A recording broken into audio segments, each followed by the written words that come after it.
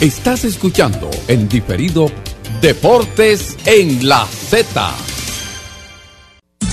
Bienvenidos al programa que nos mantendrá al tanto de las más actualizadas informaciones del ámbito deportivo. Desde ahora, en una producción de Bienvenido Rodríguez, Z Deportes.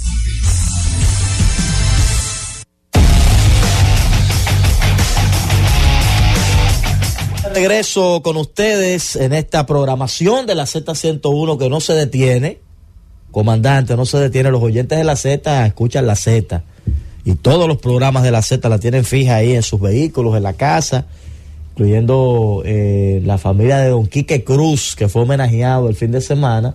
Su esposa es una de las oyentes número 1 de nuestro programa. Ella, mientras va cocinando, tiene su radito ahí en la cocina para escuchar Z Deportes, así que un abrazo para ella y para toda la familia, Quiquito, Carolina y toda la familia que estaban todos allá, los nietos de don Quique. ¿Quiquito fue el que jugó con el Escogido? Sí, Quiquito jugó con el Escogido y Esteves fue parte también creo que es sobrino, parte de la estructura, dirigente de los Leones.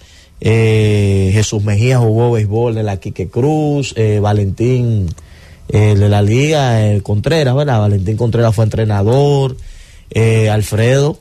Sí. Jugó también la Alfredo Acebal, Rizek, jugó la Quique Cruz, y la rivalidad con la Javilla, la gente de John Carmona, esa rivalidad eterna en las ligas del distrito, pues en esa batalla constante en los diferentes torneos. Ya hay otras ligas, Pimentel, las Mercedes, y otras ligas también muy tradicionales, a Doña Norma, que se debaten ahí la batalla en los eventos del Distrito Nacional. Señores, muchas cosas interesantes para ustedes. Hoy las expectativas altísimas, muchos nervios hoy, tanto del lado rojo como del lado azul. Uno de los enfrentamientos grandes que les va a tocar a estos dos equipos que comparten el Estadio Quisqueya. Y en San Pedro unas expectativas altísimas, porque van los Gigantes para allá, las Estrellas todavía no han clasificado. Pero los Gigantes han sido la piedrecita en el zapato de las Estrellas en los últimos años. Es un equipo que las Estrellas dicen que le causa dolor de cabeza jugar con ellos por la forma muy buena que los Gigantes les juegan el béisbol al conjunto de los orientales, las Estrellas orientales. Así que nadie ha descartado en el juego 16. Hoy podrían suceder muchas cosas. Todo va a depender de lo que suceda en ese estadio, en ese juego del Estadio Quisqueya, que impacta directamente a los demás conjuntos, tanto Estrellas como Gigantes. Juego que está pautado para las 7:15. Habría que ver si hay alguna ceremonia, alguna actividad previa al inicio del compromiso. Y en San Pedro a las 7:30. Hubo fútbol ayer, estaremos hablando un poquito de esos dos juegos. Por fin se pudo jugar en Búfalo. Hubo baloncesto de la NBA. Hubo cosas interesantes. Ayer jugaron los Lakers y vamos también a estar dándole seguimiento a eso, el tema de la selección que ha estado en la palestra y otros temas interesantes, Comité Olímpico Dominicano y todas esas cosas que han estado en la palestra en el ambiente nacional. Saludos, Jonathan. Saludos, Orlando. Saludos a todo el público que está en sintonía con nosotros. La verdad que hoy, en este tramo final del todos contra todos, yo diría que obviamente la mayor cantidad de personas estarán más pendientes en el partido de la capital, porque ya las Estrellas han asegurado un empate. El número mágico de ellos es 1 para avanzar a la serie final, digamos, sin depender de un juego extra. En el caso de los Gigantes, el número mágico de eliminación es 1, es decir que los Gigantes no pueden perder ningún juego en lo adelante, y aquí en la capital pues los Leones van detrás de empatar con los Tigres del Licey. Así que de todo eso y mucho más estaremos hablando aquí en Z Deportes. Vamos a la pausa, retornamos en breve. Z Deportes.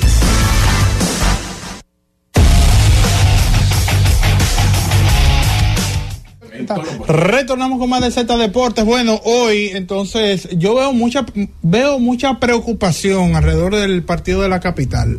¿Pero y por qué? Obviamente estamos en un entorno del Distrito Nacional donde los equipos de locales se estarán enfrentando hoy en un encuentro, y yo imagino que será casa llena en el Estadio Quisqueya. Veo a los escogidistas, a una parte de los escogidistas muy preocupados por César Valdés.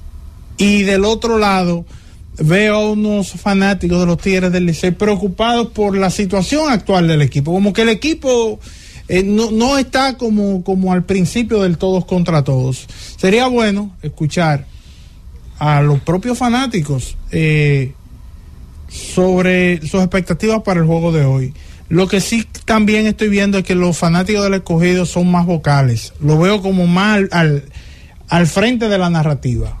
Y no, y que hoy vamos a poner a Michael Pérez, otros dicen no, que vamos a poner a Pedro Severino, que de a quién es que vamos a sentar, si a Fran Mil Reyes, si a si a Héctor Rodríguez. Bueno, hay un problema agradable, esa es la forma como lo han llamado, porque tú tienes a Elier Hernández, que ha sacado la pelota en los últimos 2 juegos contra el Licey, incluyendo jonrón de 3 carreras en el último partido.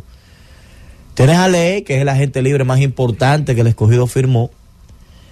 Tienes a Héctor Rodríguez, que es el único bate zurdo de la parte de arriba de la alineación disponible, y es su novato del año, el muchacho que apenas tiene 19 años. Tienen a Starling Marte, que es bateando y es un jardinero de Grandes Ligas. Ahí no hay discusión. Y tienen a Framil Reyes, que fue candidato al MVP y probablemente el bateador de más fuerza que tiene en la actualidad el torneo. ¿Qué pasa? Tú tienes 5 jardineros y solo hay espacio para 3 y un spot como designado. O sea, uno de ellos 5 a la banca tiene que ir a la banca. Wow. Esos son los jardines, repito: Elier Hernández, Héctor Rodríguez, Junior Lake, Framil Reyes y Starling Marte. Uno de ellos 5 no va a estar en la alineación titular. En el cuadro hay otro problema. Tú tienes a Jonathan Guzmán, que ha hecho un gran trabajo, y tienes a Calixte, que puede jugar la tercera. ¿Qué pasa? Calixte tiene de 4-4 este año contra Valdés. En 4 turnos le ha pegado 4 indiscutibles. O sea, le está bateando 1000 Calixte a Valdés en la temporada. En el short tú tienes sembrado a Eric, ahí no hay discusión. Pero en segunda viene el otro problema agradable. Tú tienes 2 piezas que pueden estar en segunda. Tienes a Jairo Muñoz y tienes a Jorge Mateo. Un Grandes Ligas y otro que le está bateando alrededor de 400 a Valdés, en el caso de Jairo Muñoz, y que todo el mundo sabe la energía que trae Muñoz.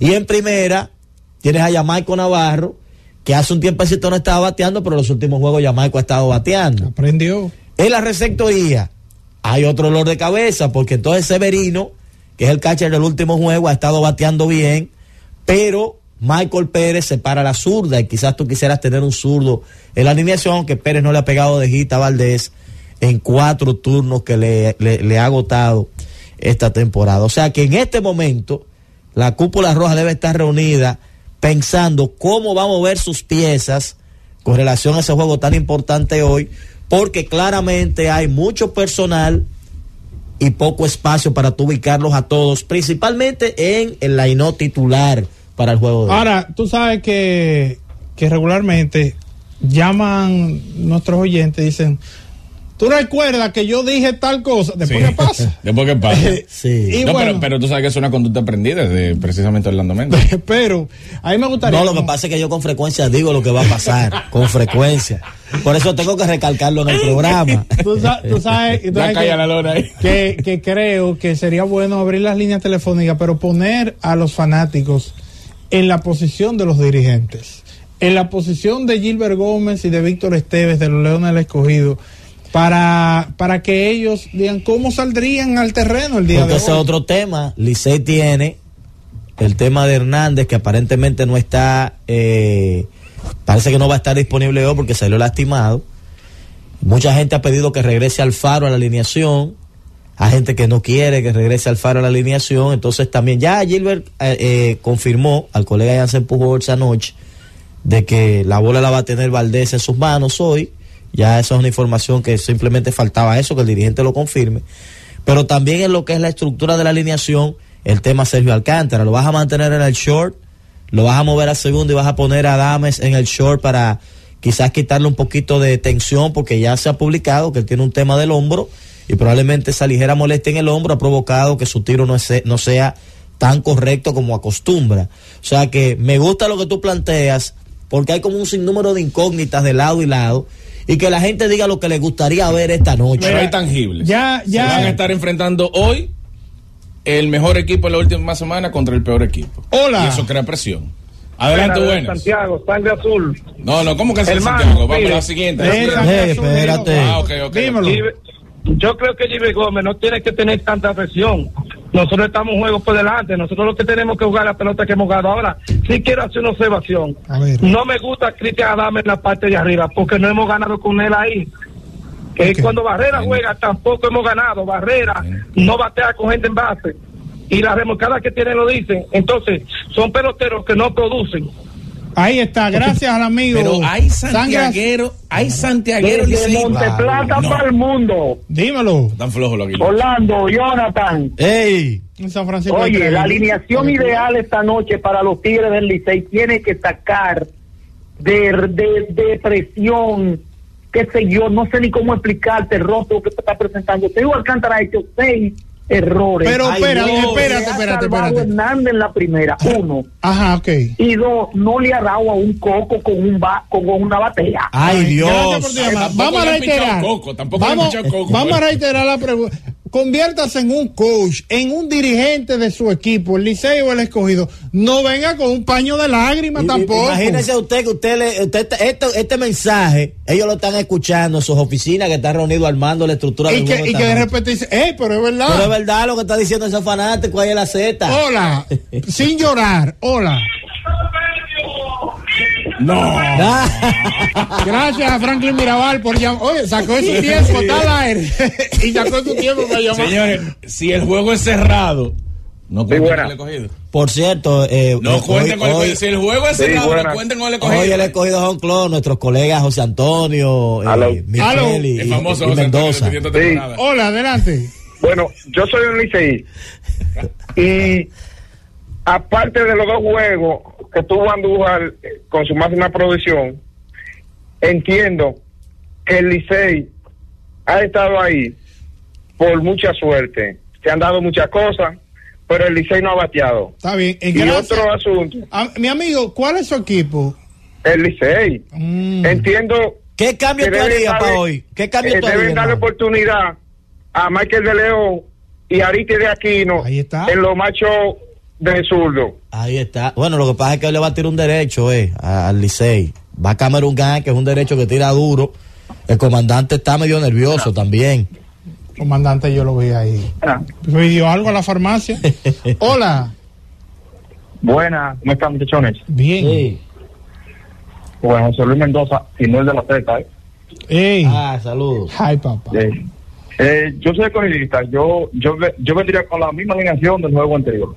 Ok, misma alineación del jugo anterior, dice el amigo, que es escogidista. Dejaría entonces a Mateo y a Héctor Rodríguez fuera de la alineación de hoy.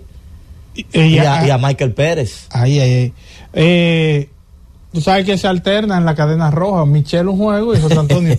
Ya, me dice José Antonio que a él le toca narrar el juego. A él le toca narrar en el día de hoy. Hola. Sí, José bueno. Antonio, ¿cuál será tu récord? Dímelo. Jonathan, dice lo único que ya Gustavo Núñez, ellos lo que tienen que hacer es Cristian Adame en el sol y poner a Gustavo Núñez punta. Que se olviden del Faro y que se olviden de Sergio Alcántara. Ahí está, bueno, pero Gustavo Núñez está disponible. Dice que podría regresar hoy, que estaría de vuelta hoy Gustavo. Si Gustavo llega, eso sería una gran cosa para el Liceo, una gran noticia en el tema del cuadro. Habría que ver qué decisión entonces se toma en ese sentido, porque tú podrías incluso tener los 3, Adames, a Gustavo y Alcántara. Lo que parece es que mucha gente no está como muy de acuerdo de que Alcántara siga jugando la posición 6. Vamos a ver qué decide el dirigente Gilbert, porque tiene ese dilema esta noche. Atención, Jorge Mota. Adelante. Atención, Jorge Mota. Cuidado. A propósito de el narrador del día de hoy, le hicimos la pregunta al aire a José Antonio y él me respondió ya. De por vida, para que tú me digas hacia dónde se inclina más la balanza. De por vida, el récord de José Antonio es mucho mejor que el de Michelle, pero este año el de Michelle es mejor. Entonces, ¿por cuál no vamos? Z Deportes. Z Deportes.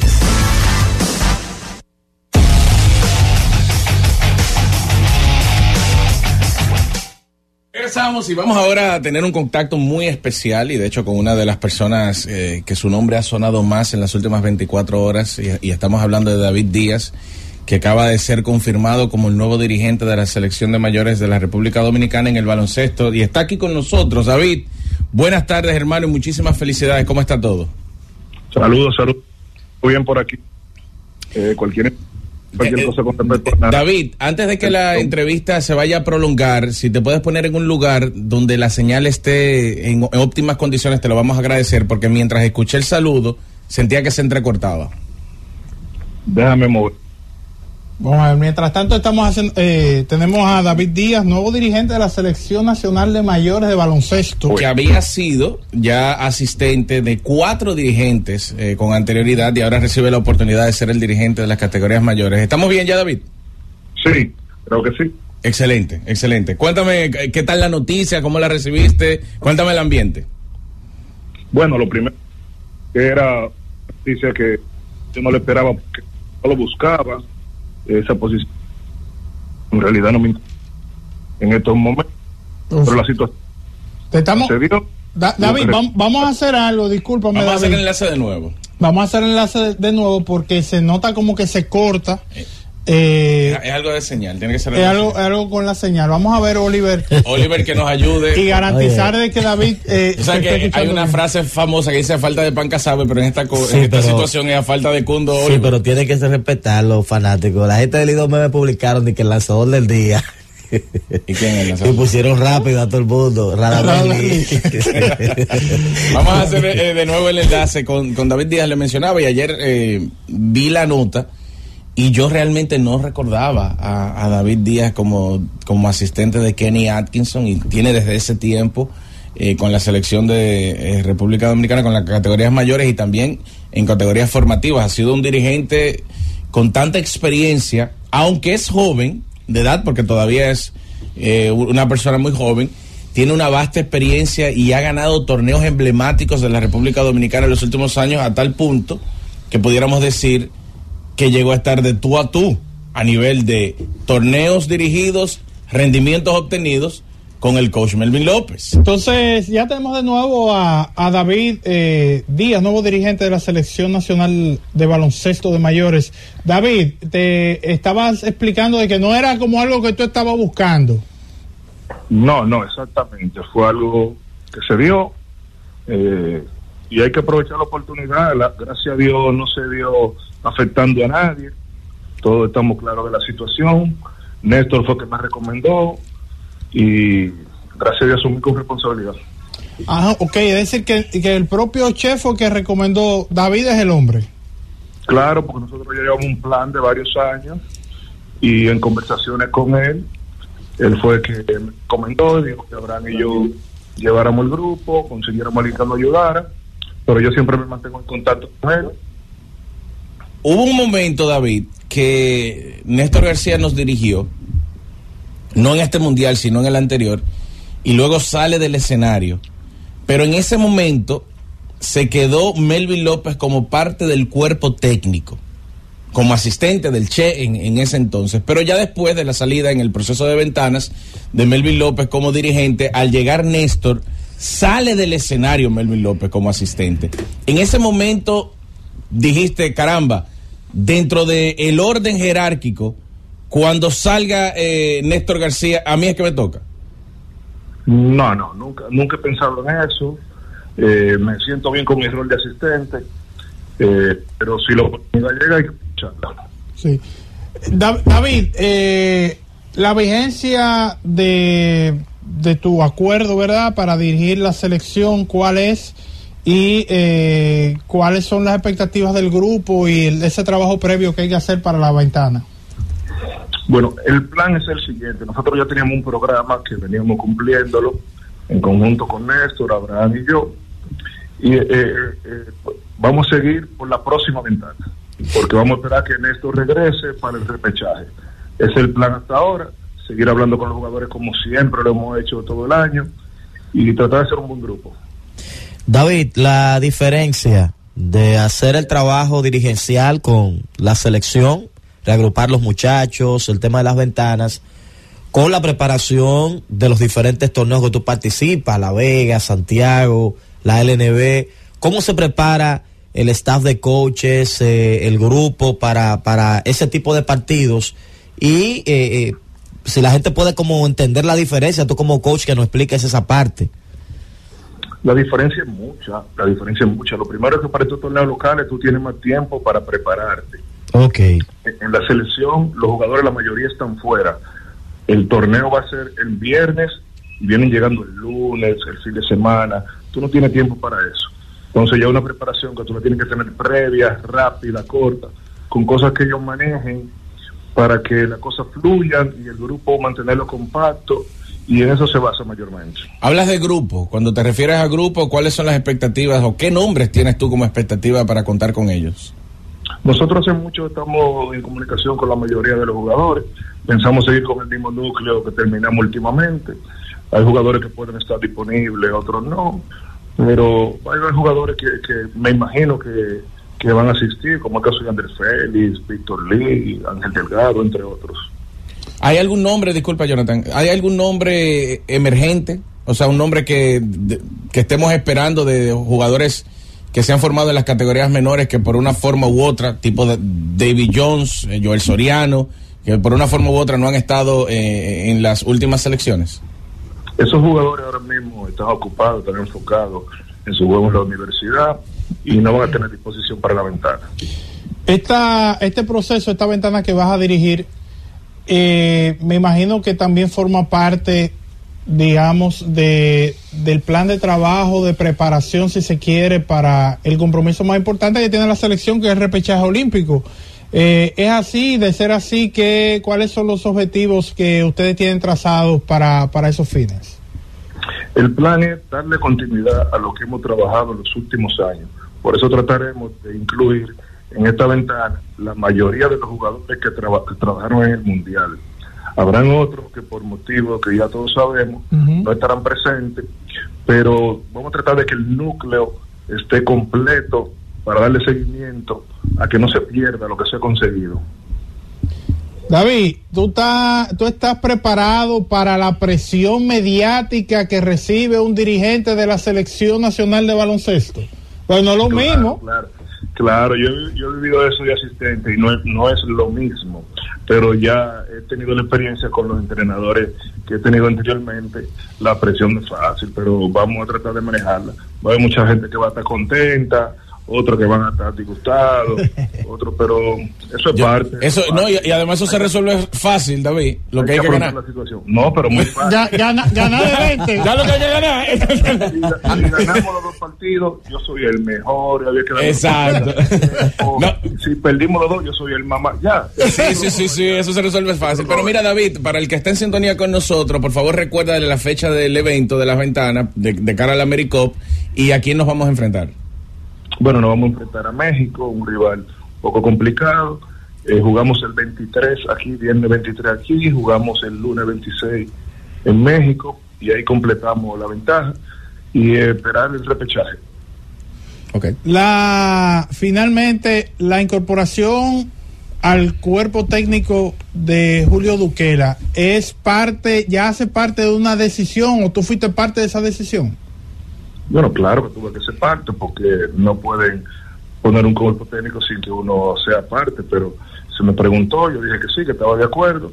Un joven, tipo que lo conozco hace mucho, que puede ayudar al grupo y que aproveche la oportunidad. Perfecto. David, finalmente, ¿cuál es tu equipo en Lidón?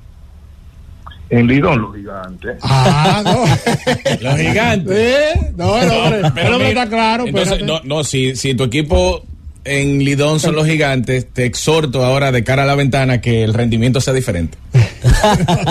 Bueno, David, muchísimas gracias por estar disponible para nosotros y muchas felicidades por esta oportunidad que recibes.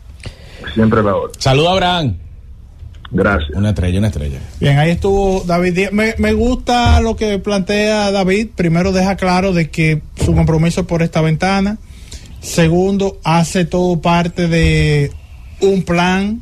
Deja claro también de que fue el propio Che que recomendó que el grupo lo manejaran David Díaz y Abraham Disla, ¿no? Disla, así es. Y Abraham Disla, y entonces dice que forma parte de un plan. Obviamente vamos a la ventana, vamos a utilizar gran parte de ese núcleo que estuvo en el Mundial, salvo los jugadores que no puedan estar disponibles por alguna razón, y que vamos a enfrentar a México. Vamos a enfrentar el a México 23 aquí en República Dominicana y luego el 26, lunes en México. Yo creo que igual lo que sí me llevo de lo que dice David, aparte del resumen que acabas de hacer, Jonathan, es que hay unas expectativas de esta ventana y esperar que el Che retorne. Sí, claro. O sea que si estamos esperando que el Che retorne, independientemente de que pasó un año en el que no se llegó a un acuerdo, quizás, digo yo, ya dentro del marco de lo especulativo, fue algo institucional, que el Che haga su vida hasta que llegue el proceso del repechaje, porque tenerlo costeando todos sus gastos desde ahora hasta ese mes, pues iba a ser algo elevado para la federación. Entonces, vuelvo y digo, dentro del marco de lo especulativo. Bueno, y coincide entonces con lo que planteó ayer el presidente de la federación aquí, Rafael Uribe. El hecho de que la puerta está abierta para un posible regreso del Che García. Entonces vamos a aprovechar, y perdón, yo creo que es importante este contacto con David, porque la salida del Che y la respuesta del Che pesó más que el nombramiento de David Díaz. Claro. Entonces ya hoy las aguas, sí, digamos, más calmas. Pero todo el crédito a David Díaz, porque claro, ser elegido dirigente de la selección con ese palmarés y obviamente con toda la experiencia que él tiene, como mencionábamos antes del inicio de la entrevista, es digna de aplaudir. No, claro, definitivamente. Así que éxitos para David. Vamos a aprovechar para hacer la pausa. Retornamos en breve. Z Deportes. Z Deportes.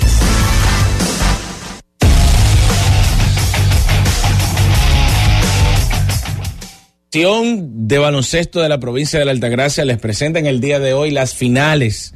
Partido número 3 entre el club Antonio Guzmán, que va a estar enfrentando a Sabica que ha ganado los 2 primeros partidos con un Timo Tibón que se ha vuelto loco en este torneo, hecho de todo. De hecho, jugó muy bien en la Liga Nacional de Baloncesto y ahora también está jugando bien en Higüey. Y tiene que ponerte la pila Antonio Guzmán, porque esta es una serie pactada al mejor de 7 partidos, pero caer 3-0 debajo es muy difícil. Otra cosa que es difícil es lo que ha hecho Carmelo Anthony en un podcast. Obviamente, una figura que pasó por varios equipos, pero digamos que de forma emblemática pasó por la organización de los Knicks de Nueva York y previo a por Denver Nuggets. En Denver, él jugó con el número 15, número que utiliza hoy en día Nikola Jokic, y que sin duda alguna, al final de su carrera va a ser retirado el número de Jokic. Pero uno entendía también que por el paso de Carmelo Anthony por la organización de Denver, ese número 15 no lo iba a tocar nadie, y que ese número eventualmente iba a ser retirado en este tiempo, ya Carmelo Anthony fuera del baloncesto, como los Knicks pudieran ponderarlo, etcétera, etcétera, etcétera. Carmelo, cuando lo abordan con el tema, dice que no tiene ningún tipo de problema con Nikola Jokic, y tiene muchísimo sentido, porque Jokic cuando llega pide un número, y de la amalgama de los diferentes números que había, era el equipo de Denver que le correspondía decir ese no. Claro. Porque el Denver es que tiene sus planes a largo plazo. Podemos alegar muchas cosas, entre ellas que Carmelo exigió un cambio en medio de una temporada, después de tener grandes desempeños, aunque yo creo que el equipo de Denver salió ganando, involucró muchos jugadores saliendo de la organización de los Knicks hacia Denver, que le dieron la oportunidad incluso a George Karl, que era el dirigente en ese entonces, de tener una temporada de más de 50 victorias sin tener un jugador que vaya al partido de estrellas. Luego del cambio de Carmelo Anthony, y que dicho sea de paso fue la última temporada de George Karl ahí, entonces al parecer la animadversión de Carmelo Anthony es con la organización, no con Nikola Jokic, pero debe ser muy difícil para un jugador que esperaba que su número sea retirado, ver que otro jugador utilizando el mismo número ha borrado toda la historia de Carmelo dentro de la organización. ¿Y merece Carmelo Anthony que le retiren el número? No solo en Denver, yo creo que se lo merece también en Nueva York. Pero eso soy yo. Eso soy yo. Pero es decir que viene alguien, tiene un par de temporadas buenas y ya. No, pero Jonathan... él fue la cara de esa organización durante un tiempo. Duró como 9 años. Él se va en el 2011, 2012, y él llega en el 2003, 2004. Su principal logro en esa organización fue una final de conferencia. Fue una final de conferencia, pero tú sabes... pudo haber sido, ¿verdad? Gran anotador, medalla de oro en Juegos Olímpicos. No, pero eso no con Denver. Eso no con Denver. La medalla de oro, eso no fue con Denver, eso fue con el USA Basketball. Sí, pero... eso no con Denver. Pero yo creo que el peso de Manu Ginóbili en San Antonio es por lo logrado en San Antonio y por lo que hizo con la selección de Argentina. Es que yo creo que el baloncesto tiene eso. El baloncesto tiene... El Salón de la Fama, pero sí, una cosa diferente. Pero el baloncesto tiene eso, como que tú puedes agarrar a un jugador y englobar, su desempeño. Y yo creo que sí, si usted me pregunta a mí, yo creo que sí. Mira, por ejemplo, ahora en febrero a Shaquille le van a retirar el número 32 en Orlando. ¿Shaquille ganó en Orlando? No. Y duró 4 años solamente en la organización. Entró en aplicaría lo que como yo lo veo, que pudiera ser o no pudiera ser. ¿Por qué pudiera ser que le retiren el número? No, yo no creo. Yo digo en el caso de Carmelo. ¿Por qué pudiera ser? Piensa antes de Jokic en una figura de Denver, Mutombo. Sí. Tú entiendes, no un jugador de ese nivel realmente es como que él escribió su nombre en la historia de una franquicia que no, la verdad es que no ha tenido grandes jugadores. No, ellos no son Boston, no son los Lakers. Pero yo te hago una pregunta. ¿Miami le va a retirar el número a Donis Haslem? ¿No debería? No debería. Pero ahorita se lo retira porque eso es de él ahí. Sí, eso lo van a retirar. Cuando viene a ver, esa decisión la toman en un grupo de 5 personas con 3 votos y él es parte del grupo porque ahí está Pat Riley y luego viene Haslem porque no, así. Pero yo creo que lo que hizo Carmelo en Denver era para retirarlo, el número. Ahora, después le preguntan por ahí a RJ Barrett, él como jugador de los Knicks, oriundo de Nueva York y vaina. Entonces, como se hace un cambio y lo llevan al equipo de los Raptors, que él piensa, él dice, bueno, que el muchacho era blandito. Pero ¿cómo que era blandito? Le dice, bueno, que lo que pasa es que tú le preguntas, yo le preguntaba a muchos fanáticos de la organización y decían que él era bueno, pero que había un día que te anotaba 26 puntos y otro día te anotaba 4 y tú nunca sabías cuál era ese día. O sea, que habló como de inconsistencia en RJ Barrett, yo creo un golpe bajo de un veterano, leyenda de la organización, al jugador ser cambiado al equipo de Toronto. Espero que RJ Barrett tome esas declaraciones de Carmelo Anthony, la haga suyas y se convierta en un jugador más consistente y bueno, obviamente, en el equipo de Toronto para que le calle su boca. Vamos a la pausa y retornamos. Z Deportes. Z Deportes.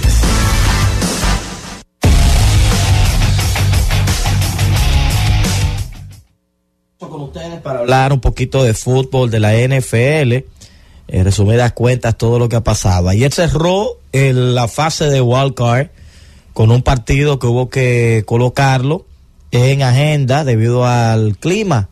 No se pudo jugar el fin de semana y ayer, con un esfuerzo grande de muchísimos colaboradores, pudo acondicionarse el estadio de Buffalo para poder llevar ese encuentro que originalmente se debió celebrar el día 14. 31-17, Buffalo ganó ese compromiso donde Khalil Shakir nos dejó una pieza extraordinaria, un corrido donde el hombre parecía que lo detenían y pudo escaparse de los defensivos, y de verdad que fue de esas cosas que nos impactó en ese compromiso de Buffalo Bills frente a los Steelers. Buffalo ganando, entonces cambió el esquema, cambió la estructura, y eso provoca que entonces los Eagles, que al perder de Tampa, pues cambien totalmente lo que era el formato, o mejor dicho, el conjunto de los Houston Texans, que había ganado también, cambiaba todo lo que es el formato, y ahora Houston Texans van a enfrentar a Baltimore Ravens, que fue el equipo que se quedó descansando en la conferencia, y los Buffalo Bills van a tener que verse las caras con Kansas City Chiefs. Una final adelantada, Mahomes contra Josh Allen. Un juego que mucha gente me imagino que quisiera ver entre estos dos grandes del fútbol americano. El otro juego eran dos equipos con un cierre de campaña muy distinto. Filadelfia, que llegó a tener 10-1 y que venció en el trayecto a Kansas City Chiefs y había vencido a Buffalo Bills. Bueno, pues Filadelfia perdió 5 de los últimos 6, se derrumbó en el último tramo, y el conjunto de Tampa ganó 5 de los últimos 6 y pudo meterse a la postemporada con apenas récord de 9 victorias y 8 derrotas. Ayer Mayfield tenía que ponerse los zapatos de Tom Brady y ver si le podía dar ese triunfo a Tampa en casa. Los Eagles salieron muy parecidos a los Eagles que vimos en esos últimos partidos de la regular. De inmediato permitieron 10 puntos del conjunto de Tampa. En esa primera mitad ya tenían 16 puntos permitidos, y en la segunda mitad pues básicamente un solo equipo en el campo de juego, el conjunto de Tampa, que terminó anotando 32 puntos. Mayfield 3 touchdowns en ese compromiso, y sin duda le pasó por encima Tampa Bay Buccaneers al conjunto de los Eagles de Filadelfia. Luego de esos resultados de ayer, ¿cómo quedó la cosa en el playoff? ¿Cómo quedó el calendario para lo que resta? Bueno, el conjunto de... Ahora en lo que resta, viene lo siguiente, ahora en estos, el round divisional. El sábado, los Texans de Houston van a visitar a los Ravens de Baltimore, y entonces en la noche, pues un partidazo. Los 49ers de San Francisco van a recibir a los Green Bay Packers, que le robaron el triunfo al conjunto de Dallas allá en Dallas. El domingo, entonces Tampa va a estar enfrentando a los Lions en Detroit. Los Lions buscando por primera vez en mucho tiempo meterse a un juego por el campeonato, a un juego de campeonato divisional, o mejor dicho, un juego de campeonato de su conferencia, pues recibiendo el conjunto de Tampa. Y entonces en la noche, a las 8:30 de la noche, el de Tampa y Lions a las 5, el de Houston y Ravens a las 6:30, y el de Green Bay y 49ers a las 10:15.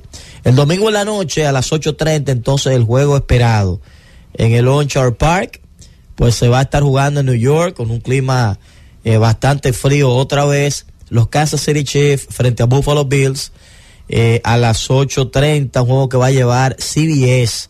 Ese compromiso entre Buffalo y el conjunto de Kansas, a ver cuál de ellos dos puede ganar esta batalla entre Mahomes y Josh Allen. La tienen ahí, tienen tiempo ya enfrentándose. Vamos a ver quién gana este matchup en esta ocasión y ver cuáles son los 4 que van a pasar a los campeonatos de conferencia. Esos 2 juegos ya que básicamente pues buscan quiénes serán los protagonistas del Super Bowl esa semana del 7 al 14 de febrero, donde hay de todo esa semana, y que estaremos conversando con ustedes, si Dios lo permite, en ese tramo. Tú sabes que cambiando un poquito hacia el béisbol de las grandes ligas, pero más enfocado en las boletas del Salón de la Fama, porque ya el 24 de este mes se darán a conocer quiénes serán los nuevos inmortales del Salón de la Fama de Cooperstown. Obviamente, quien está liderando esos votos que se van haciendo públicos es Adrián Beltré. Es una línea, entrará, es poco probable de que se quede, así que si usted tiene planes de ir a Cooperstown, puede ir comprando lo que usted vaya a comprar, su vuelo, su alojamiento, todo eso. Entonces, eso en el caso de Adrián Beltré. Creo que Todd Helton, que tiene ahora mismo un 83%, hay mucha probabilidad de que entre también. Sería el primero de esa camada de los Rockies, ¿verdad? Porque pues entró, Vinny Castilla se quedó. Sí, pero entró Larry Walker, pero Walker jugó en Montreal, sí, y luego salió. Pero su pico fue ahí. Pero por ejemplo, hay gente. El caso de Helton sería el primero original. Porque él jugó toda su carrera. El único. De hecho, él fue el Pero por ejemplo, el OPS de Todd Helton en la ruta Galarraga se quedó en el camino, es superior que el de Eddie Murray. Entonces, para que usted tenga una idea de que, el problema es la casa, pero fuera de su casa él produjo mejor que otro que ya fue exaltado. Que ya está en el Salón de la Fama. Pero mira, se quedó Andrés Galarraga también. Sí, pero tampoco tenía, eso no era una carrera tampoco del Salón de la Fama, en mi opinión. Bueno, el caso que quiero mencionar, donde me quiero detener en Gary Sheffield. Ahora mismo él tiene un 75%, pero él está en su último año. ¿Qué es lo cuál es la tendencia? Que en la medida que van pasando los días, el porcentaje vaya bajando, inclusive esos votos que, bueno, Orlando lo ha planteado aquí, esos votos que no se dan a conocer regularmente son de gente un poquito más conservadora, y si usted tiene cualquier cola que le pisen, oiga, esté seguro que no van a votar por usted. Gary Sheffield estuvo un peloterazo, pero salió en el informe Mitchell, aquel informe Mitchell que donde salieron muchísimos jugadores. Ahí salió Bonds, ahí salió Clemens, ahí salió Sheffield, ahí salió Miguel Tejada, y ahí salió Canseco, ahí salió por ahí María Seba, muchísima gente. Bueno, tenemos que hacer la pausa y retornamos en breve. Z Deportes. Z Deportes.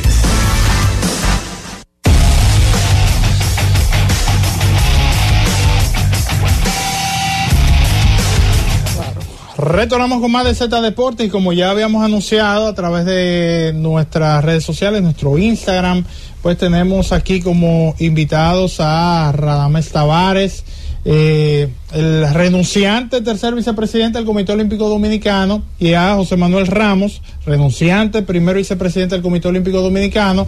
Radamés, presidente de la Federación de Natación, y Ramos, presidente de la Federación de Ecuestre.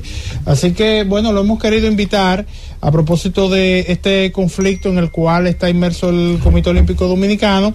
Ellos, como parte de los 6 miembros del Ejecutivo que pusieron su renuncia hace unos días, para que nos expliquen pues sus motivaciones de por qué se dio este movimiento y qué buscan con este movimiento. Buenas tardes, Radamés, ¿todo bien? Buenas tardes, muchísimas gracias, señores. Estamos aquí a sus órdenes, y que de manera que ustedes entiendan, comiencen a conversar. Ustedes le están hablando al país el día de hoy creo a través de la Z101. Sí, Tenchi también está con nosotros. En un momento le vamos a dar paso para que realice su pregunta. Ramos, no es la primera vez que usted está aquí en cabina. La motivación de la renuncia, ¿cuál es? Bueno, eso es sencillo. Nosotros somos un comité ejecutivo que fue electo hace un año. Hicimos unas promesas de campaña y llegamos con un prontuario largo de cosas, porque el otro grupo que estaba en el Comité Olímpico hasta ese momento tenía mucho tiempo. Era un grupo que es el mismo grupo del amigo Luis Mejía, Colin Acosta, la misma cosa, muchos años, y nosotros hicimos un compromiso, y sobre esa base nosotros montamos nuestra campaña. Entonces, a lo largo de un año de estar ahí, nos dimos cuenta, o pasamos balance de lo que se había ejecutado, y vimos que muy poco de lo que nosotros habíamos prometido, habíamos utilizado como plataforma para salir electos, se había cumplido. Entonces hicimos una revisión, y si encima de eso tú agregas el factor negativo de varias cosas que suceden ahí por el manejo de personas que todos ustedes conocen a lo interno, entonces tomamos la decisión simplemente de apartarnos de eso, sin ningún tipo de otro compromiso, simplemente queriendo producir una nueva realidad y dar respuesta a las cosas con las cuales nosotros nos comprometimos. Eso es todo. Entonces, esa nueva realidad tiene que ver, o sea, el hecho de que fueran 6 los renunciantes. Ustedes querían, Tavares, nuevas elecciones según los estatutos.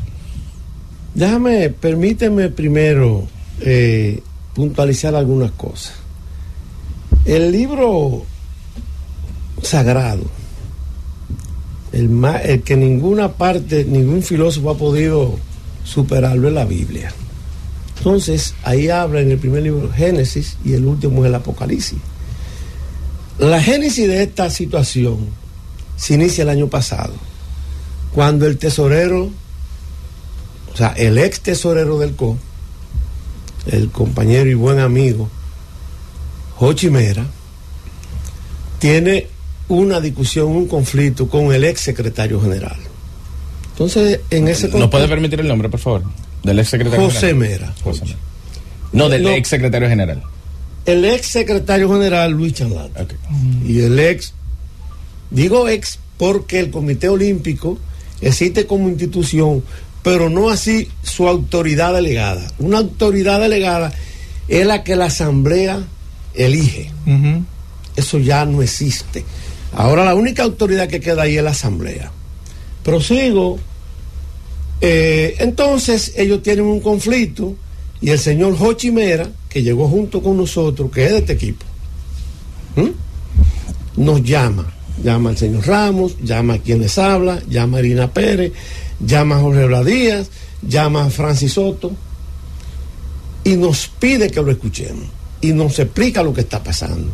Y nosotros entonces le damos el espaldarazo al señor Mera para ver qué pasa.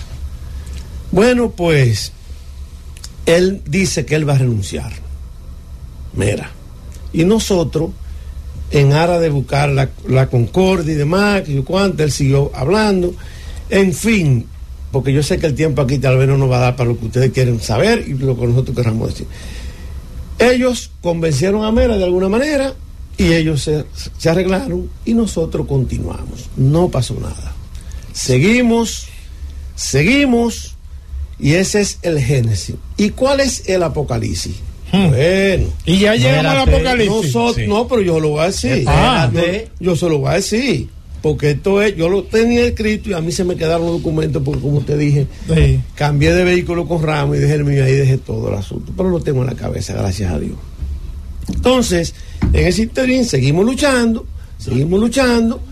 Ya el grupo de los 6 ya estaba un poquito, porque uno de los soldados, que era el amigo Mera, ya se había entendido y nosotros dijimos, mire, y qué bueno, o sea, no se dieron la renuncia y seguimos haciendo el esfuerzo porque es que llegamos juntos, ¿entiendes? Entonces también hubo una motivación muy seria que una franja de la sociedad, sobre todo la que sigue el deporte, nos dijo, señores, pero es que viendo los Juegos de El Salvador, viendo los Panamericanos de Chile, y dijimos, perfecto, aceptamos y vamos a trabajar. Bien, nos olvidamos de eso. O sea que antes de esos Juegos ya ustedes estaban decididos a todo esto. Bueno, pero es que y por mantener el enfoque en esos Juegos, esto se mantuvo. Porque nos pidieron eso, incluyendo al amigo Mera y los otros compañeros, y nosotros cedimos. Porque es que la idea no era nunca irnos nosotros de ahí, señores. Entonces, viene todo esto y las cosas se siguen empeorando. Porque es que el Comité Ejecutivo del COI tiene 11 miembros. Y hay una CTA que se llama Comisión Técnica Administrativa, que tiene un tope de decisión. La demás tiene que llevar al Ejecutivo. Okay. Y el propio exsecretario general, porque aquí se van a decir cosas importantes, era un crítico acérrimo de eso cuando él estaba en la oposición. Y decía, pero es que entonces el CO no lo pueden dirigir 3 gente. Inclusive, y que me desmienta él tenía un tiempo que hablaba que de 11 eso había que reducirlo, porque eso se puede manejar con menos gente. Oigan esto, porque el deporte se parece a lo político, que cuando están en la oposición piensan uno y cuando llegan entonces cambian. Ay, mi madre. Entonces Charlante cambió. Entonces, no, pero uno de los grandes cambios. Pudo haber llegado a grandes ligas, según estoy escuchando. El amigo Luis, que tengo que decir cosas a favor de él, fue uno de nuestros inspiradores. Recuérdense que Luis era del otro ejecutivo. Duró 3 años y pico ahí con Antonio Acosta, dándole tabla. Sí, haciendo lo que nosotros estamos haciendo ahora, que él no está de acuerdo, porque se vale cuando soy yo y cuando es el otro no se vale. Qué bueno es así, señor. Los calvos son calvos todos. No dije que la calva tuya es bonita. Pero los ejemplos cuídelo. No, porque yo soy un ex calvo. Ok. Yo te voy a explicar ahorita en privado. Entonces, continúo. Como vemos que no nos ponemos de acuerdo, voy aterrizando en esta parte, volvemos y nos ponemos nosotros a pensar en el tema de la renuncia. Señores, esto va a ser un problema, no nos vamos a poner de acuerdo, vamos a ir cuándo. Hicimos en diciembre, el día 22, la decisión de diciembre. Yo le digo a los compañeros, señores, no vamos a hacer esto, vamos a esperar a que vengan los Juegos, vienen los problemas de los Juegos Olímpicos, echamos para atrás. Compañeros, Ramos, lo que ya citamos, el grupo nuestro, sí, es verdad, no vamos a hacer esto. Pero yo sabía que nosotros estábamos en eso. Nosotros nos guardamos y dijimos, no, vámonos a nuestro juego. Pero ¿sabe qué pasó? Ahí viene el apocalipsis. El señor exsecretario se va al programa de J. Cruz la semana... La hora del deporte. La hora del deporte, y eso es historia lo que él dijo. Y al otro día la renuncia. No, ese grupo que tiene una conspiración en contra del ministro Camacho, lo intentó el año pasado y fracasaron. Y ahora van a fracasar más. Que me traigan 6 renuncias. Hermano, 4. Que yo voy a renunciar el otro día. ¿Renunció? No ha renunciado. No. Y aquí una conspiración contra el ministro Camacho. El Francisco José Camacho es amigo mío, amigo de Ramos. Ahora el ministro no. Otros son amigos de los ministros y del personaje y de las posiciones. Yo soy amigo de Francisco José Camacho. Cuando no esté ahí voy a hacer más. Claro. Pero ahora no. Entonces, que hablemos claro. Y otra cosa, ¿cómo es que posible que el expresidente diga que hay personas que ponen sus intereses personales por encima de RD? Bueno, yo los reto a él que diga de nosotros 6 quienes tienen intereses personales y que digan si son de los del lado de ellos, quiénes son entonces. Porque nosotros no tenemos intereses personales. Vamos a escuchar la primera pregunta de Tenchi en esta entrevista. Tenchi, bienvenido. Aquí. Adelante. Saludo al país, saludo a ustedes, compañeros, saludo a los invitados. ¿Cómo está, Tenchi? Un placer. Yo le voy a pedir por favor a mis compañeros que en secuencia, yo nada más quiero hacer un par de preguntas. Vale. La primera, ¿ustedes no sienten vergüenza como dominicanos de ser parte de esta degradación que vive el Comité Olímpico, el movimiento olímpico? Y ustedes son parte. ¿Cuántos años tienen ustedes en el Comité Olímpico Dominicano? ¿Cuántos años han servido? Ok. Saludos, Tenchi. Yo te voy a decir, yo no siento vergüenza. Y no siento vergüenza, Tenchi, porque justamente nosotros queríamos un cambio dentro de lo que estaban los ex compañeros de nosotros. Y como tú muy bien sabes, en todas las facetas de la vida hay diferencias. Esto es una situación, Tenchi, que nosotros no la hemos ocasionado. Y por eso, si tú ves las declaraciones mías y las de los compañeros, siempre hemos estado dispuestos a buscar soluciones. Llevamos un tiempo en esto y no se ha podido. Y ahora han tirado una falacia, metiendo miedo de que de los Juegos Olímpicos. Eso nunca va a estar en riesgo, Tenchi. Pero ustedes exigen transparencia. Sí. Cuando nosotros hicimos la denuncia de los Juegos Olímpicos, del dinero que se aprobó para dirigentes, ustedes como cúpula olímpica, ustedes no exigieron transparencia ahí.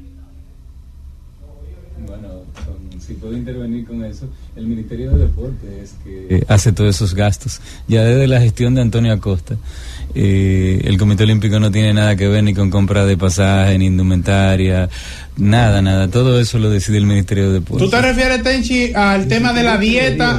Claro. Okay. Atiende, yo le voy a preguntar ahora. Sí, vamos. En un momento dado, cuando ustedes ganaron las elecciones, sí, a Antonio Acosta Corleto, se hablaba de que se habían comprado votos. ¿Ustedes escucharon eso? Sí, yo escuché eso, Tenchi. Yo lo escuché y lo sigo escuchando. Eso es parte de la transparencia, nada más. ¿Perdón? ¿Qué parte de la transparencia? Eso es parte de la transparencia. No, el que se compra en votos. Claro. No, claro que no es transparencia, Tenchi. Tú sabes que no. Pero oyen una cosa. Dime. Junto a ustedes, una de las federaciones que más ha fracasado, sí, exige transparencia junto a ustedes. Sin embargo, él no permite transparencia en el ciclismo, que es Jorge Bladilla. Bueno. Ustedes tienen que saber con quién se juntan y con quién no. Bueno, esa parte del tema de ciclismo que nosotros, y yo te lo voy a decir, y me alegro muchísimo que tú menciones eso, porque yo estuve acompañado de Juan Núñez, que fue el presidente de esa comisión electoral, estuvimos, y yo quiero decirte, hay un grupo que adversa a Jorge Blas, que tuvo la oportunidad de participar con él, y nosotros no podíamos cambiar nada. Pero sí, yo creo que uno tiene que saber con quién uno se junta. Ahora, una cosa es lo que yo pueda decir de Tenchi, o que me digan a mí de Tenchi o de Radamés, no es lo que digan, hay que demostrar las cosas. Si el de nosotros que falle, nosotros nos vamos a defender eso. Fíjate muy bien lo que tú acabas de decir, y qué bueno cuando lo recordaste, porque no podemos jugar a los sin memoria. El compañero Luis Chanlate habló de transparencia, se hablaron de la cosa de Tokio y demás. Yo estoy dispuesto a que saquen todas las actas del COI y la pongan en una pared el país para que vean quiénes son ahí los que defendimos las posiciones, incluyendo todo eso. Yo estoy dispuesto, Tenchi. O sea, pero Radamés, finalmente de mi parte, sí, para permitir a mis compañeros. Sí. Radamés, sí, eso de que de amenaza de los Juegos Olímpicos de París, sí, es que la República Dominicana está cansada de una palabra que se llama corrupción. Sí. Y si el problema es Luis Chanlate, sí, ustedes debieron buscar los mecanismos ahí dentro de enfrentar a Luis Chanlate, no que el país hoy esté, en vez de estar pendiente a los Juegos Olímpicos en 6 meses, que sí, el tiempo vuela, sí, que esté esta renuncia de seis miembros del comité ejecutivo. Es que no hay manera de asimilarlo. Sí, Tenchi, mira, de verdad, parcialmente tú tienes razón en esa parte, pero es que nosotros hemos echado el pleito ahí, pero no echan Chanlate nada más el malo. Yo no estoy de acuerdo con Francis Soto, un compañero mío, que dijo que el 98% de la culpa la tiene Luis. No es verdad. Hay otros cocuyos que salen de noche, tú y yo que somos, yo que soy de Santiago, de Puñal Santiago, y tú que eres de La Vega. Tú sabes que la luciérnaga, que nosotros los campesinos le llamamos cocuyo, tienen una lucecita. Esto ni la luz se la saca. ¿Qué? ¿Quiénes son esos, Radamés Tavares? ¿Quiénes son esos? Bueno, yo quiero saber quiénes son lo que han querido vender al país, que no va a haber que los Juegos Olímpicos. El Comité Olímpico no maneja atletas, pero la federación no tiene los atletas, van a ir a los Juegos. Nosotros ya ni la utilería le entregamos, hasta eso ha perdido el cojo. Hay otros sí, que son criticados y tú lo pones en interrogante. Dime, a ver. Y esos otros, el país quiere saber quiénes son los que le están haciendo daño al movimiento olímpico. Ahora yo te voy a decir algo. De José Manuel Ramos se dice que heredó esa federación de su papá y que su ego no le permite conciliar. Sí. Él te la va a contestar, pero yo te voy a decir algo y vuelvo con Luis. Luis Chanlate tiene de bueno también que da el frente, pero por ejemplo a nuestro expresidente le ha faltado carácter para enfrentar las cosas. Nosotros lo hemos intentado. Cuando usted habla de expresidente se refiere a Garibaldi Bautista. Sí, porque ya yo expliqué. Sí, no, yo entiendo, pero para el que se va sumando, no piense que es a Luisín Mejía o a Antonio Acosta. No, Luisín ya habló. Como siempre nosotros sabíamos que lo iba a hacer. Que esa es otra cosa, que yo no sé si ustedes quieren hablar de eso aquí. No, hablamos de todo. No, nosotros dijimos aquí que Luisín es un irresponsable, porque se tildó de ser miembro del COI, y en vez de ayudar a buscar solución, salió corriendo. Ah, bueno. Lo que pasa, Tenchi, es que el miembro del COI es miembro del Ejecutivo porque es miembro de los otros. Es decir, un ex oficio significa, usted tiene un asiento aquí, usted participa aquí, usted puede votar, pero usted no es una autoridad delegada, él no lo elige la asamblea. Si él es hace miembro del COI, ya él no lo es. Por eso que nosotros decimos que somos 11. Y yo mostré. O sea, que usted vio bien la medida un acta donde solamente participaron 6 ejecutivos. Y violando los estatutos según ellos entonces, porque si son 7, y violando el estatuto, porque ponen entonces 2 de que por, ¿cómo se llama esto? Por Zoom. Virtual, que los estatutos tampoco te permiten eso. O sea, Tenchi, pero yo lo que sí quiero decir aquí es, por la parte mía, porque no quisiera que Tenchi se vaya, porque yo a Tenchi lo respeto, porque él habla claro, y así soy yo también. Óyeme, nosotros lo que queremos es que esto se resuelva de la siguiente manera. Esto es importante, vamos a ver. El artículo 43 es claro, y nosotros, para garantizar la participación con la bandera dominicana de nuestros atletas, que se lo merecen, porque sin atletas no existo yo, no hay nadie, como muy bien dice Ten. Y la franja de la sociedad no se merece esto. No se merece. La historia nos jugará a todo. Y vamos a ver quién es. ¿Qué yo propongo acá? Bueno, si hay voluntad, esos amantes de que tienen ese temor, que no es verdad, porque para eso tienen que suspender el Comité Olímpico. Habría que ir a justicia. Y el grupo de los 6 nunca habló de justicia, pero sí el ex secretario, cuando nos recibe allá la renuncia, que yo no quise entrar porque dije que ya yo me había ido de ahí, pero 3 compañeros entraron, le dijo, bueno, yo entrego el coco cuando ustedes me ganen en la justicia. Fíjense entonces quiénes son los buenos y quiénes son los malos, si es que se puede hablar de eso.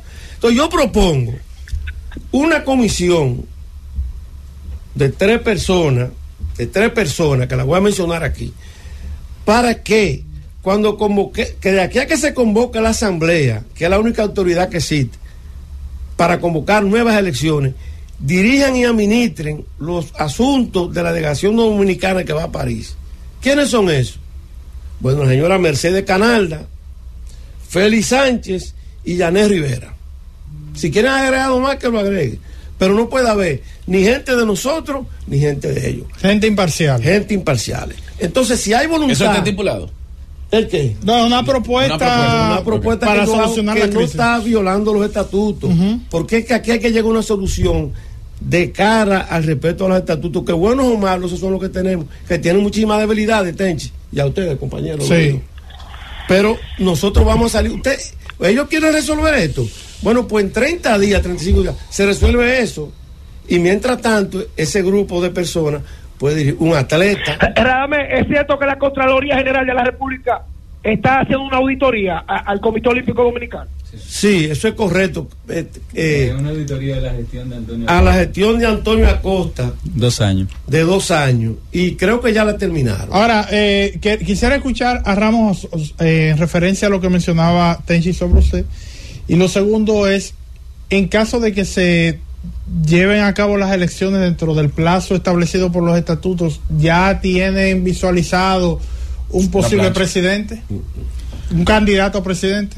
Mira, con relación a lo que dice Tenchi, yo le agradezco porque puedo hacer una aclaración. Yo no heredé ninguna federación de mi padre. Mi padre fue presidente de la Federación Ecuestre Dominicana entre 1974 y 1988. Mi papá falleció en México en el año 1988, siendo segundo vicepresidente del Comité Olímpico Dominicano, siendo jefe de la delegación dominicana que iba a los Juegos Olímpicos de Seúl. De hecho está que fue también jefe de la misión de los Juegos Olímpicos de Los Ángeles, donde por primera vez el país ganó una medalla de bronce con el boxeador Pedro Julio Nolasco. Fue la primera medalla en Juegos Olímpicos. Mi padre fallece en el 88 y yo llego a la federación muchos años después. Sí. O sea que en esa parte yo no he heredado nada. Yo llegué a la federación fruto de que se vieron condiciones en mí de poder hacer un rescate. El ecuestre siempre ha sido una cenicienta en el país, y a partir de que nosotros llegamos a la federación es que han surgido esos valores como Ivonne Lozos de Muñiz, nuestra jinete más destacada, Manuel Antonio Fernández H., María Gabriela Brugal, Juan José Bancalari, Héctor Florentino. El ecuestre ya aporta medallas siempre en ambas modalidades. Entonces eso es lo que yo puedo exhibir con pero yo pensaba, José Manuel, sí, discúlpame, para continuar ahí aprovechando el tiempo, yo pensaba que al igual que el ecuestre y otras disciplinas, eso como son deportes de millonarios y las empresas privadas debieran sustentar ese tipo de deporte y invertir más en los deportes masivos. ¿Tú no estarías de acuerdo? ¿Por qué no buscar fondos de empresas privadas para ese tipo de disciplina? Con todo y el equipo. Claro, nosotros somos, el gobierno lo único que hace con relación a nosotros es que nos paga nuestra participación en los Juegos del Ciclo, y dentro de esa participación lo único que hace es pagarnos los pasajes aéreos. Después todo lo otro lo cubrimos nosotros. El gobierno nunca ha comprado una silla de montar, nunca ha comprado, pero nunca ha comprado un caballo. El gobierno nunca ha pagado por el entrenamiento de esas personas. Una simple competencia en Estados Unidos en un caballo, y hay jinetes que compiten en 2 y en 3, cuesta $3,000. Si tú lo llevas a peso son 150,000 pesos, hablando de números redondos. La federación recibe, yo ni te lo voy a decir para que, no me alcanza ni para pagarle en un mes a un atleta un evento, y yo tengo más de 20 atletas entrenando en Estados Unidos y en el mundo entero. Yo tengo un atleta en Singapur que vino y compitió aquí en los Juegos Centroamericanos y del Caribe San Salvador 2023 en la subsede, y fue el único representante dominicano en eventing en esos Juegos. Y para que te sirva de cosa, para que tú sepas, la mayoría de los atletas de ecuestre son gente clase media, que hacen un esfuerzo. ¿Cuántos años tú tienes, José Manuel, en el Comité Olímpico? No, yo estuve en el Comité Olímpico como tesorero 2 periodos y fui vocal. Y ahora regresé como primer vicepresidente. Yo tengo 8 años fuera de la directiva del 2014. O sea que simplemente participé de un grupo de personas que entendía que tenía que haber un cambio, se logró, llegamos al Ejecutivo, y por ejemplo, el CO debe tener sus estados financieros auditados, porque yo diría que la ONG más importante que hay en este país es el Comité Olímpico Dominicano, y el CO no tiene unos estados auditados.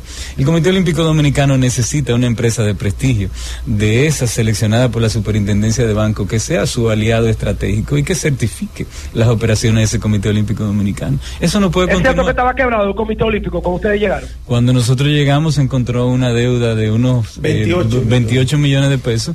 Y ese es, yo diría, el único punto luminoso de la gestión financiera de la gestión que terminó hace un año, porque se ha logrado rebajar la deuda, claro, pero con el apoyo del Ministerio de Deporte. El Ministerio de Deporte ha aportado recursos que han permitido disminuir esa deuda. Eso no es... Ahora que José Manuel Ramos habla de la solvencia económica que ellos administran. Sí. La Federación Tuya de Natación ha tomado prestado, realmente, porque eso es un relajo allá de que cogen prestado y pagan intereses. No. Mi federación no, nosotros devolvemos cuando nos sobra. Mira, Tenchi, perdón que no me puedes ver. Nosotros salimos en febrero como con 10 atletas para Doha, Qatar. Y nosotros recibimos 725,000 pesos mensuales. ¿Tú sabes cuánto cuestan los viajes? Como dice José Manuel, nosotros vamos con los clavadistas a buscar clasificaciones olímpicas. Y agradecemos el respaldo del Estado, pero el dinero no alcanza. Yo sé que hay que adecentar el deporte. Y como en todos los grupos, hay de todo. Y por eso nosotros, incluyendo a Luis Chanlate, porque es que a mí no me gusta seguir incluyendo a Gary y al grupo que llegamos, eso era nuestro sueño. ¿Se entiende? Yo nunca he cogido prestado en el Comité Olímpico, ni voy a coger. Ahora, porque nosotros, como tú dijiste, no somos un deporte de así de tan abajo, pero tenemos de todo, cabe en todo, y el sector privado nos ayuda muchísimo, y los padres también. Acláreme esto, que yo me lo dijeron, pero tengo la oportunidad de preguntarle directamente. Sí. ¿Es verdad que el ministro de Deportes es quien protege a Chanlate? El ministro de Deportes. Bueno, ellos tienen una muy buena relación, pero obviamente usted mencionó también pero es que tener una buena relación, ¿eh? ¿Quién? Sí, pero personal, no con el ministro. Pero es que oigan, señores, yo sé que ustedes quieren que yo lo diga, y yo lo voy a decir. El ministro de Deportes, Chanlate, está ahí en el Comité Olímpico. Porque hubo una alianza, señores. Porque hubo una alianza. Ahora, yo he dicho que el ministro de Deporte no está metido en este conflicto.